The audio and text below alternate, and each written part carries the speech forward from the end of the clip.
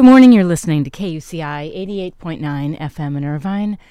I'm Janine, and this is Get the Funk Out. We're going to stand by. I've got my first guest calling in, author Allison Richman, and we are going to patch her in right now. Good morning, Allison. Good morning. How are you? Good. That was the first time I didn't even pick up the phone and screen first. I was hoping it wasn't like Domino's. Okay. I wish I was Domino's. It'd probably be more delicious. No, this is wonderful. I want to thank you so much for calling in. Could you give me a sense of, first of all, when you started off deciding you wanted to become a writer? Well, I actually was an art history major in college, not a English major, and all of my professors told me I had a gift with telling the story behind the painting and putting it in cultural perspective and historical context, and I just love to, bring things to life. And after I graduated from college, I thought if I could do anything, it would be to write stories that involved artists or their creative process. And I've been writing ever since. I've been writing for 20 years now. Wow. That's incredible. Congratulations. Thank you. Because some people, they find it later in life or they don't have the confidence. It sounds like you always just knew this was going to be your path. Yeah. I always loved bringing things to life, whether it was doing my own drawing or painting or, as I said, storytelling or, telling the story behind a painting. But I with my career, have sort of fused, my love of storytelling with also exploring things that I'm more curious about, that I want to learn about, and sharing that with my readers. I love that. So it has two different layers for you. Yes, exactly. I learn something and then I share it with my readers, which is great. I think it's great. So your latest book, The Secret of Clouds, was actually inspired by one of your friends. Could you tell us about that? Sure.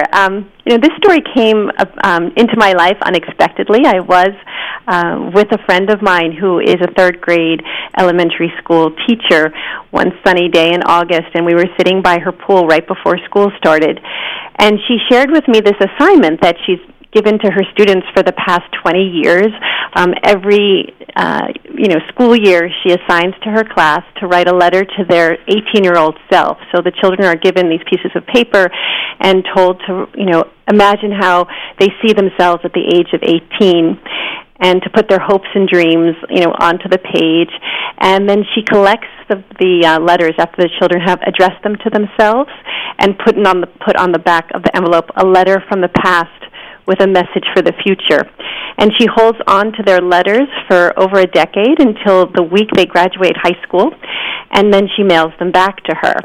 Wow. And, I was incredibly drawn to this idea of a teacher who creates this assignment that when the assignment is actually finished a decade later, how has the teacher also been transformed? Sure. And, how does the student, when they receive those letters, where are they in their life as they enter this new threshold, as they embark on college? I was also really drawn to the fact that did she have a student that perhaps something might have happened to in those 10 years? Sure. How much life, happens, unfolds in a decades of anyone's life. So I immediately saw that structure, that arc of what happened in a decade between a teacher and a student as what became sort of the seed for The Secret of Clouds. It's such a, first of all, it's a beautiful story. Thank And I know that there's a specific teacher of mine that I'm still in touch with who's actually retiring, and what an impact the right teacher makes on a student.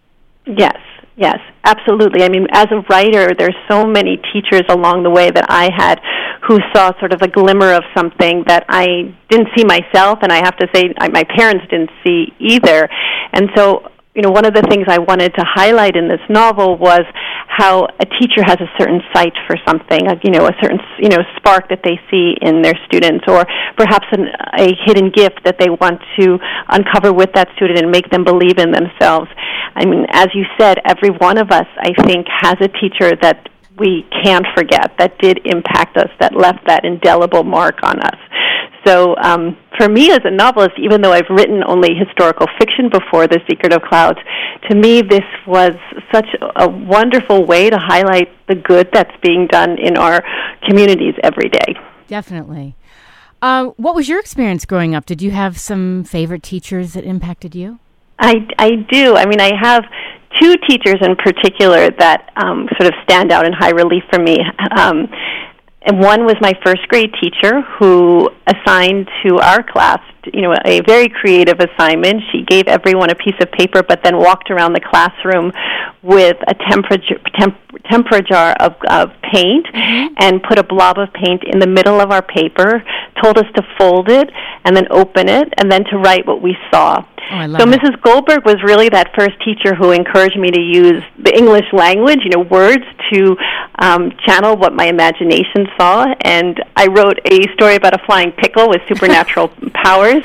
And when I got that, short story back, she wrote on the top, "You have a gift with words." And I am 46 years old now. I've never forgotten that first feeling of getting someone who was not my mother or my father telling me that I had, something special. Right. And then in sixth grade, I had an English teacher, Mr. Swink, who, I went to a very small school. We had our own literary magazine, and he read aloud from this wooden podium, Southern authors, because he was from the South. And he really nurtured my love of reading and encouraged me to keep a writing journal.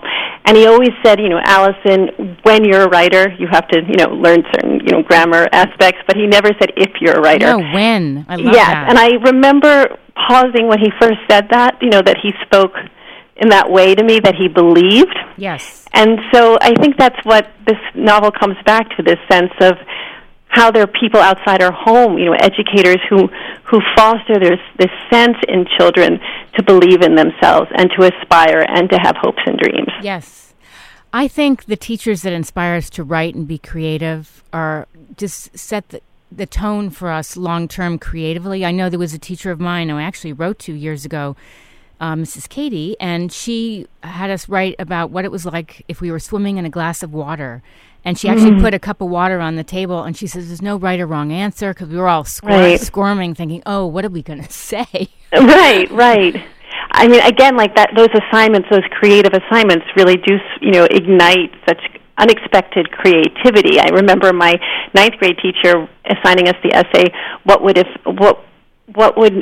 Shakespeare have written had she been a woman, And those types of things, too, to sort of, a Mickey wrench of, like, what could have happened, what could be different. You imagine it, you write it. Yes. So what else would you like listeners to know about the book without giving too much away? Well, what I really wanted to focus on in this novel, The Secret of Clouds, was the transformative bond between teacher and student, and not just how a teacher impacts a student's life, but also how a student impacts a teacher's life, that it is this sort of symbiotic, relationship. And one of the things that I also wanted to do was weave in a bit of history into the novel, and because I have, written historical fiction in the past. So the main character, Maggie Topper, is a young, enthusiastic teacher who is actually called in to tutor a child who has a rare health condition, Epstein's anomaly. His parents were Ukrainian immigrants who came to the United States after Chernobyl happened, and he's born with a rare heart defect that doctors believe was a consequence of his mother being of childbearing age when this accident happened.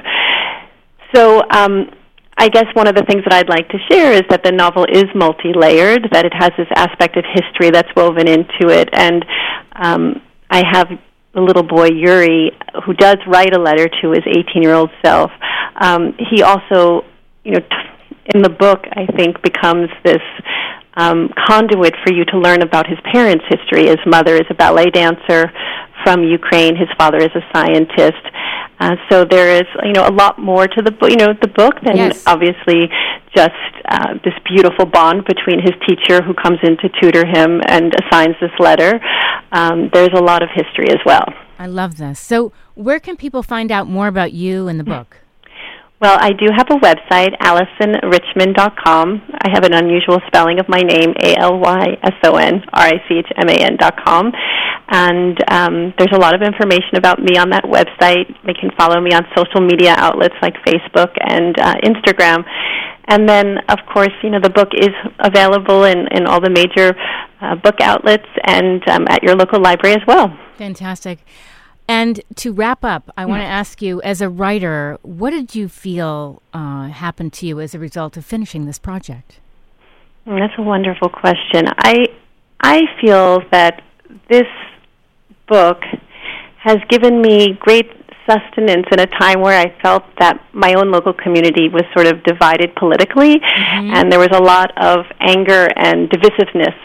So I wanted to throw myself in a project that showed the universal good that was being done through educators every day in our neighborhoods, and writing a book that highlighted that special bond.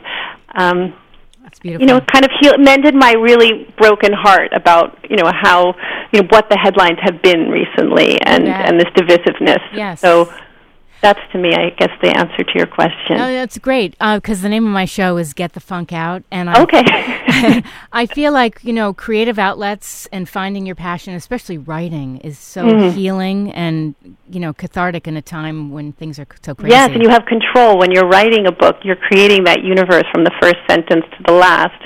And so you're shaping something that you hope is going to, perhaps change people's, thought process, or maybe making them, as we talked about before, reflect and think about those people in our lives that come into it sometimes unexpectedly and leave a mark of good and inspire us to be better people. So it is literally getting your funk out by writing a book like this. It sure is. Well, we got to wrap, but thank you so much for calling in, and congratulations. We've been speaking with Allison Richmond. The Secret of Clouds is her latest book, and it's on my show blog, which is getthefunkoutshow.kuci.org. Have a great day. Thank you. Bye-bye. Bye-bye. Again, if you missed any part of this, I'll have the complete conversation on the show blog within an hour after I wrap, and that was Allison Richmond. We'll take a mini break, and then we have another guest calling in. And this is a really interesting book. It's called Our Symphony with Animals, and her name is Dr. Aisha Akhtar, and she's going to be joining us in just a little bit. You're listening to KUCI 88.9 FM in Irvine.